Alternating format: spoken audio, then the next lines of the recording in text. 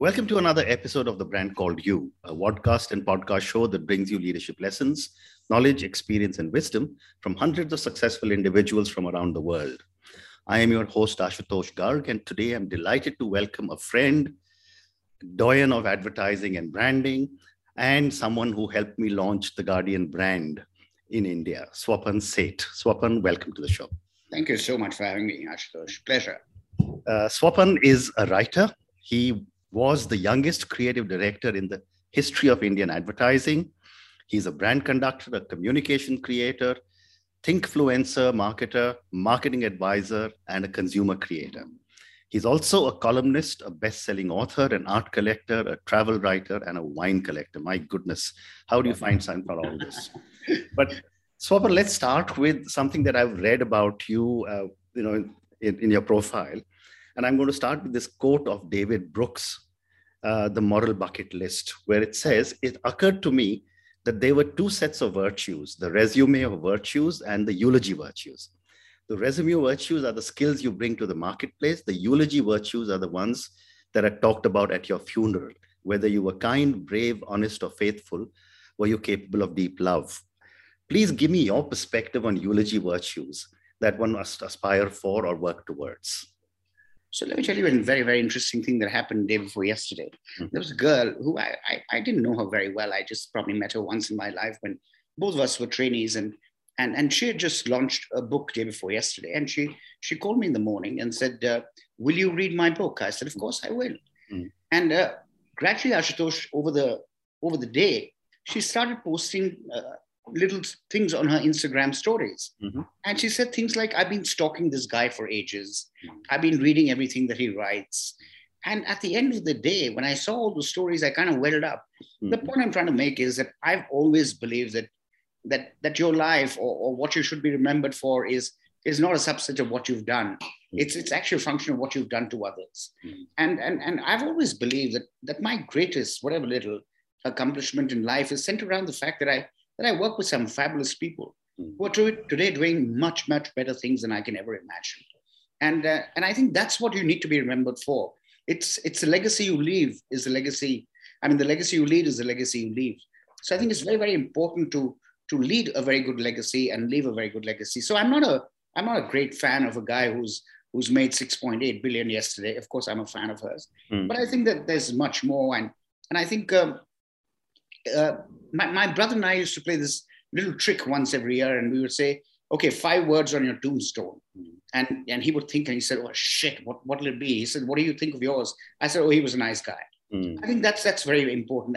And David Brooks, who is my favorite author anytime in the world, that particular book is an absolute Bible as far as I'm concerned, because it talks about how we forgive ourselves easily, how we're no longer a meritocracy as far as values are concerned, how we're concerned about, achieving the next milestone in terms of, I'll become that big. And I was never, ever interested in becoming a big agency or a big guy.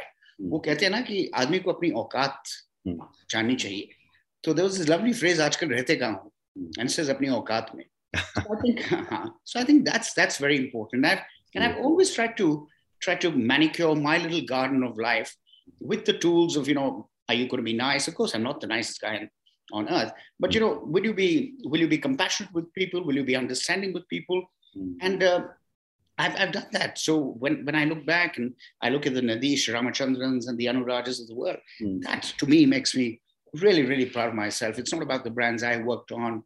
It's the people I worked with. And the funny thing is that if I call them even now, and if I ask them for any help, I know they will just come in a second. And I think that's really the eulogy. And it's if you would think of writing one's eulogy, it's probably one of the most difficult things in the world. How do you want the world to remember you? Imagine try and write yours in 5 words. It's damn tough.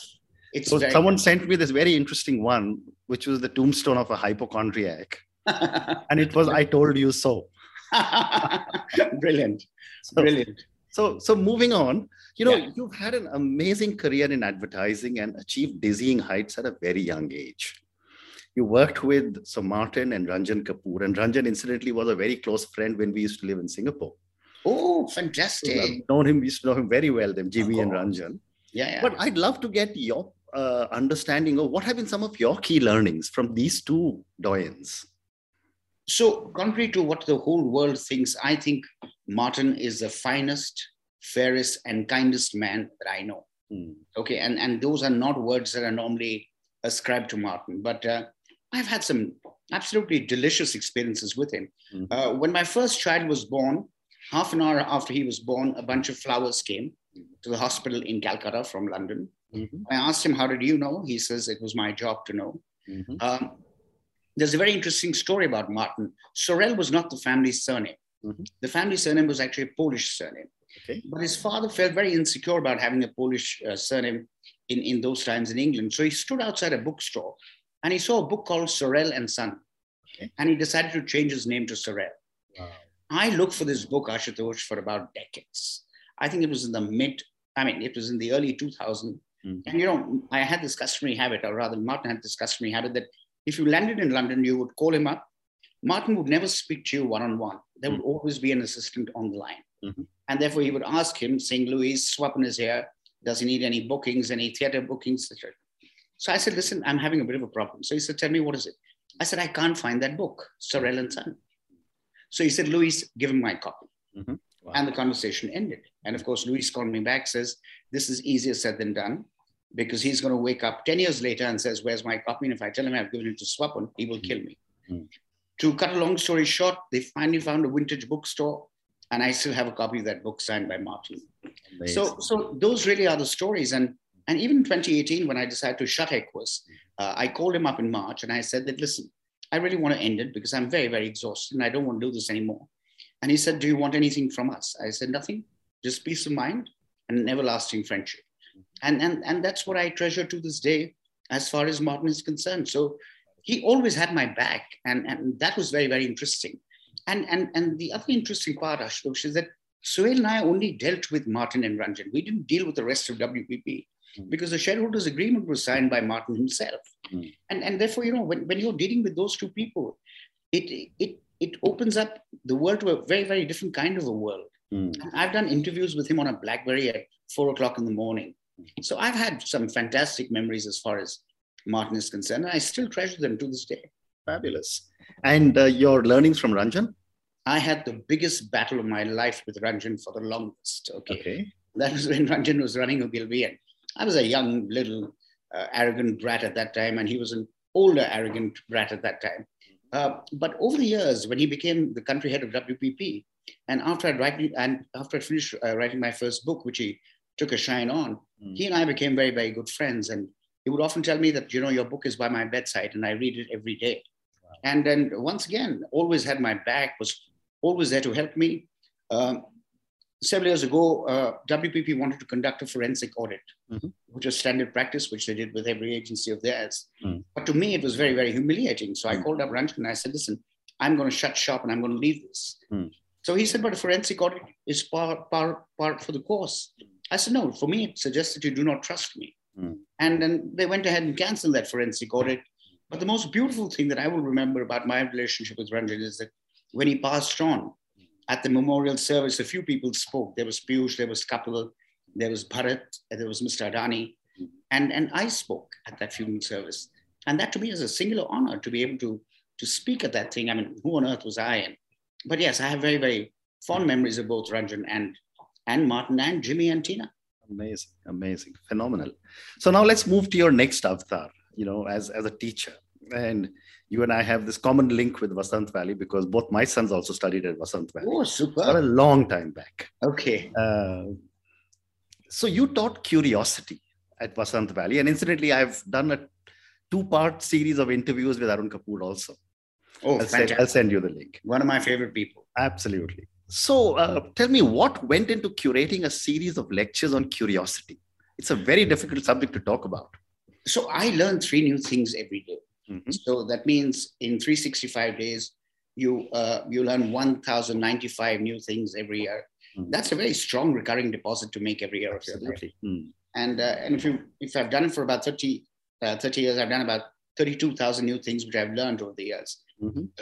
I think curiosity is one of the greatest gifts that a man has. And I think in my estimation, the only way that you can keep yourself alive And I've always been very, very fond of children. I've always found it very, very easy to talk to them. And I was at school one day to pick up the kids, and I told Arun, I said, I'd love to teach. So he said, what do you want to teach? I said, I don't know, you tell me. He said, you don't want to teach something off the curriculum? I said, absolutely not. He said, do me a favor, teach them everything you know. Now, that was a tough one because where would I start? But I taught them Chopin, I taught them Muslim art, I taught them the piano. James Road, the famous pianist, was following me on Twitter. He did a live session with the kids in Vasant Valley. So I taught them a bunch of subjects. What did they imbibe from that? I don't know. But I do know that the day I taught Chopin, 4 parents called me up and said, कि आपने आज हमारे बच्चों को Chopin के बारे में पढ़ाया था. And my entire point is that even if 4 kids go back and talk about Chopin or Chopin to their parents, the world will become that much more a better place. And I'm very curious to this day, and I believe that curating curiosity can be a never-ending and fascinating exercise for anyone. Yeah, and I'm sure, based on what you've just said, viewers and listeners will take away 3 new things every day. I mean, that is such a powerful message you are giving, Swapan, and I hope one can do it even for 100 days a year when you've done it 365 days a year. But you can do it, Ashutosh, if you put your mind to it. I mean, it's very easily done. It's just that you have to tell yourself at the end of the day, did I learn 3 new things? And I would probably by the end of this conversation learn 2 or 3 with you. And so that's really it. But is it something that I have at the back of my mind every day? Of course I do. And I tick it off every evening saying it's been done today. Amazing discipline. So now let's move to the next part, which is your avatar as an author and a columnist. Tell me about your first book, which is That Is All I Have to Say. So, I had 2 teenage sons who obviously had no interest in sitting down with their father at that point in time. It's not the matter that now they have all the interest to sit down with their father, which is a bit lovely and strange. But I just put together a few perspectives on certain things in life, like my perspective on friendship, on love, on brotherhood, on marriage, on compassion, all of that. And I just wrote it for a lark. And this is a friend of mine called Priya Kapoor, who's a publisher with Rowley Books. And she had a look at the manuscript and said that, why don't we publish this book? And she said, to which I responded, I said, but who on earth would be interested in reading this? And she said, you'd be surprised. But once again, Ashutosh, great stories with this book. I got a call out of the blue from someone from Pune, and who said, my son passed away from cancer. He was 24, and he passed away 3 days ago. And I used to read from your book to him. And he wanted me to distribute your book at his chotha. And that kind of crushes you because you wrote it for a separate reason. It traveled in a different direction. Even today, some people come and tell me about it. And I said, gosh, that's about 11, 12 years ago. But it was nice. It was a very small book. I keep telling people that Charles Saatchi and I are perhaps the laziest people in the world who get away with books of about 40, 50 pages. But it was a wonderful experience, yes. And I vowed that I would never write again, which is why I said, this is all I have to say. And then, of course, I briefly changed my mind more recently. I'll come to your book, but, you just spoke about both your sons and how they get more time. I always used to tell both my sons that at 16, they always thought their father knew nothing. And at 21, they said, how did this old man learn so much so quickly in 5 years? Fantastic. So absolutely the same perspective. And I sense I get the same feeling, and so do they. But, actually, we sit down at the dinner table, and I'm just not a financial guy. But like I keep telling people, during the pandemic, people learned how to make sourdough and learn other things. But I kind of learned the stock market. And it's fascinating that today at dinner, we discuss, Nika and Mahindra and crypto and all of that. But yeah, I think as you grow, you learn. And I think as you learn, you become more of a friend of theirs because they suddenly feel that you're participating in conversations that are more relevant to them. Absolutely. And I think, and I know you've done it because I can sense it and you've said it. But I think relevance is one of the most important things. Correct. Being relevant to your colleagues, to your parents, to your children, to your wife, to your friends. I think that is something that everyone needs to work on. Well said. So coming back to your books, you have been commissioned to write a new book by Simon & Schuster. I'm not sure if you are at liberty to speak about it, but if you are, do share some details. Well, it's supposed to be a book on my life, and once again, I hardly found my life to be very interesting. But yeah, I started a career very young. I worked in different geographies. I was a rank bachelor in a building full of air hostesses from Cathay Pacific. That had its own benefits and advantages. Absolutely. So, yeah. So I've worked with a bunch of people, and I've like I told you before, I've worked in younger organizations as well, and larger and small. So it does make for an interesting read. I also believe that there are certain lessons that I've learned and that I've applied very rigorously to what I do. I'm a very rigorous guy by nature. So, I've never believed that I ran my own company. I never did. It was always a company which was basically owned by my brother and Martin and everything. So I have a great deal of accountability in what I do. I'm accountable to my clients. I mean, I woke up at 6:30 because I was accountable to you, to be here at 10:15 and stuff like that. So I think the book should be fun. I put it on hold for a while since my mother passed away, but I plan to get back to it pretty soon. It should be a fun read. Absolutely. I look forward to, buying a copy as soon as it's out in the market. Thank you. But Swapan, let's now move to yet another passion of yours, which is art. You started or founded Art Tiger, the country's first public and private art collection. And you are amongst the largest private art collectors. What was your motivation to start collecting art? I'm in advertising and I have a fair sense of appreciation of design.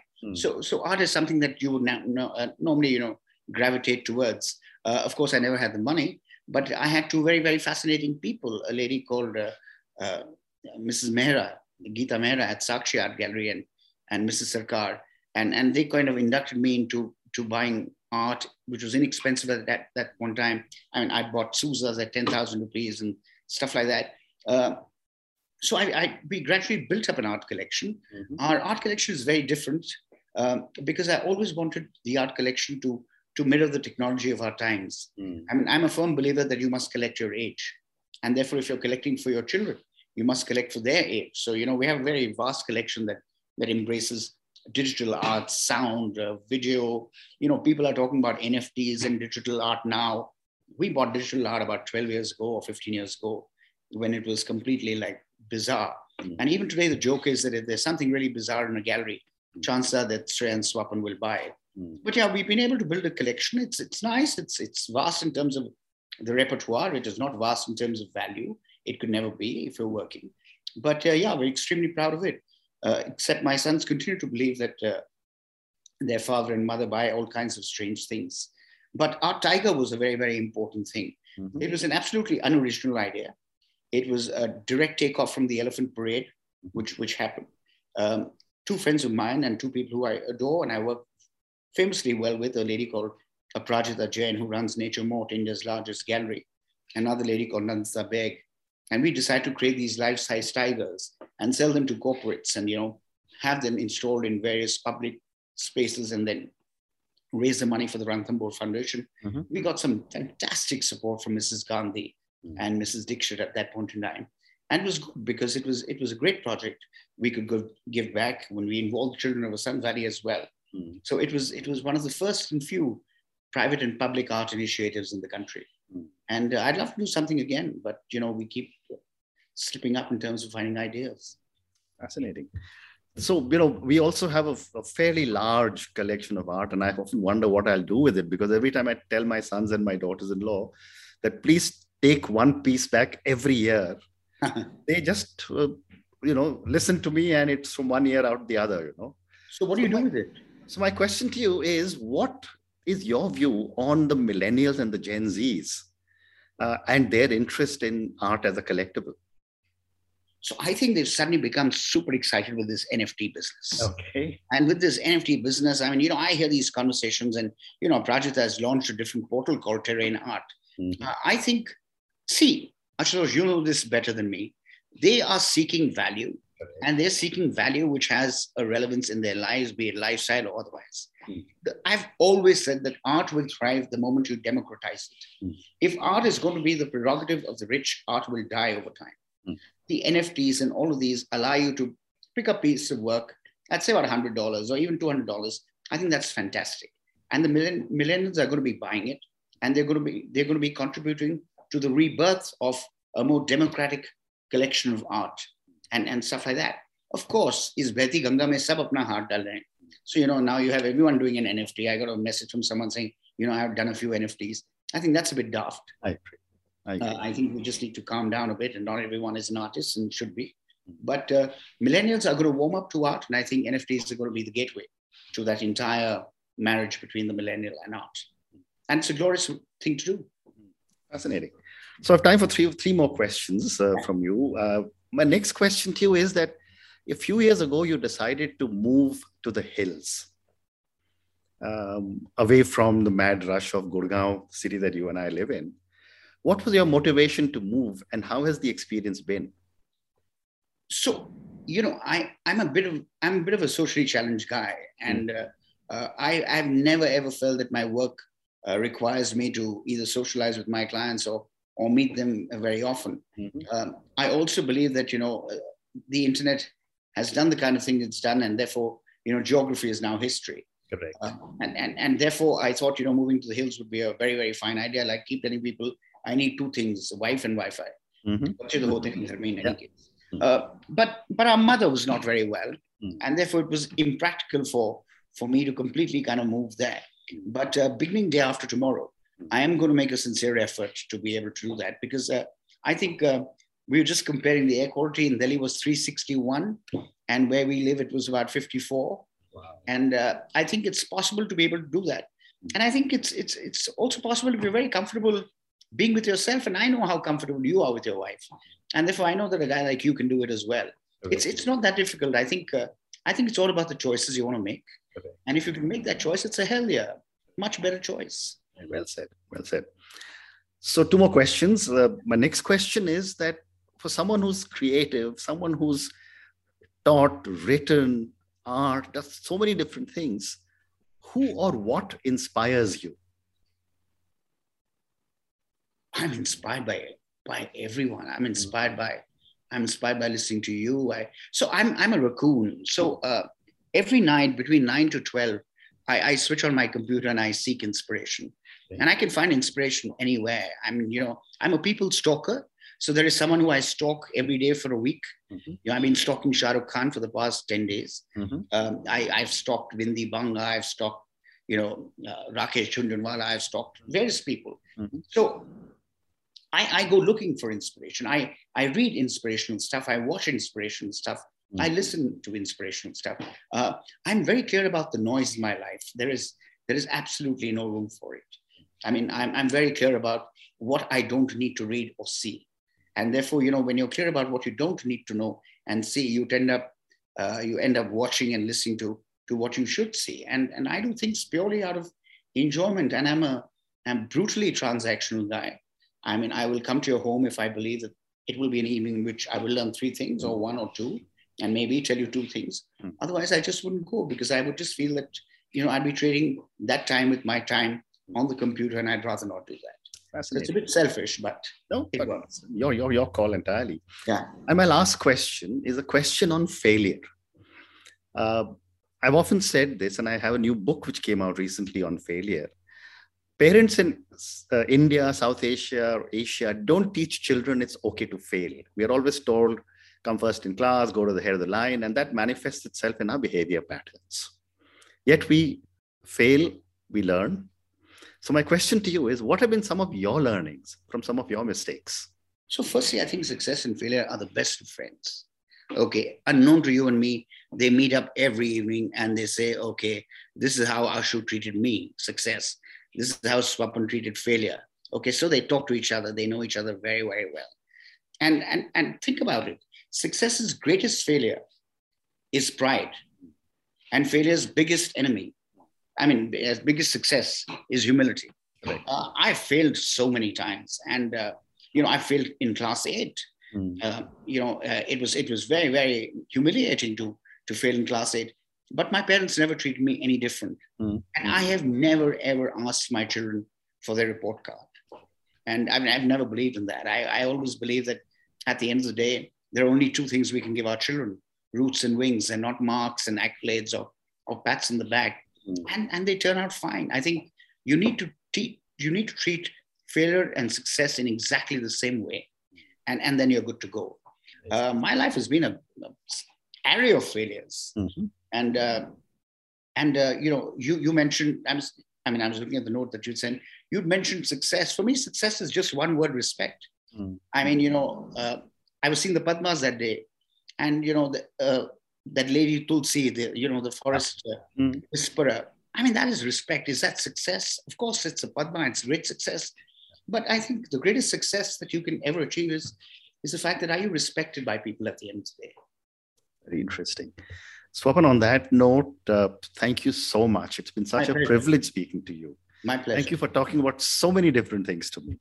Thank you. And I know you were probably heading back into the hills. I am tomorrow morning.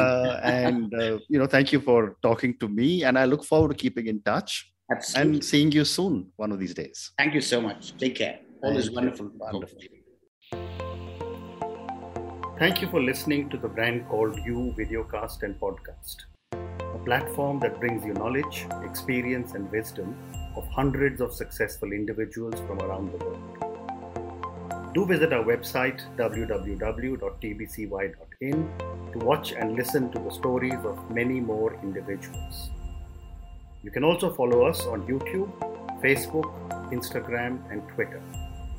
Just search for the Brand Called You.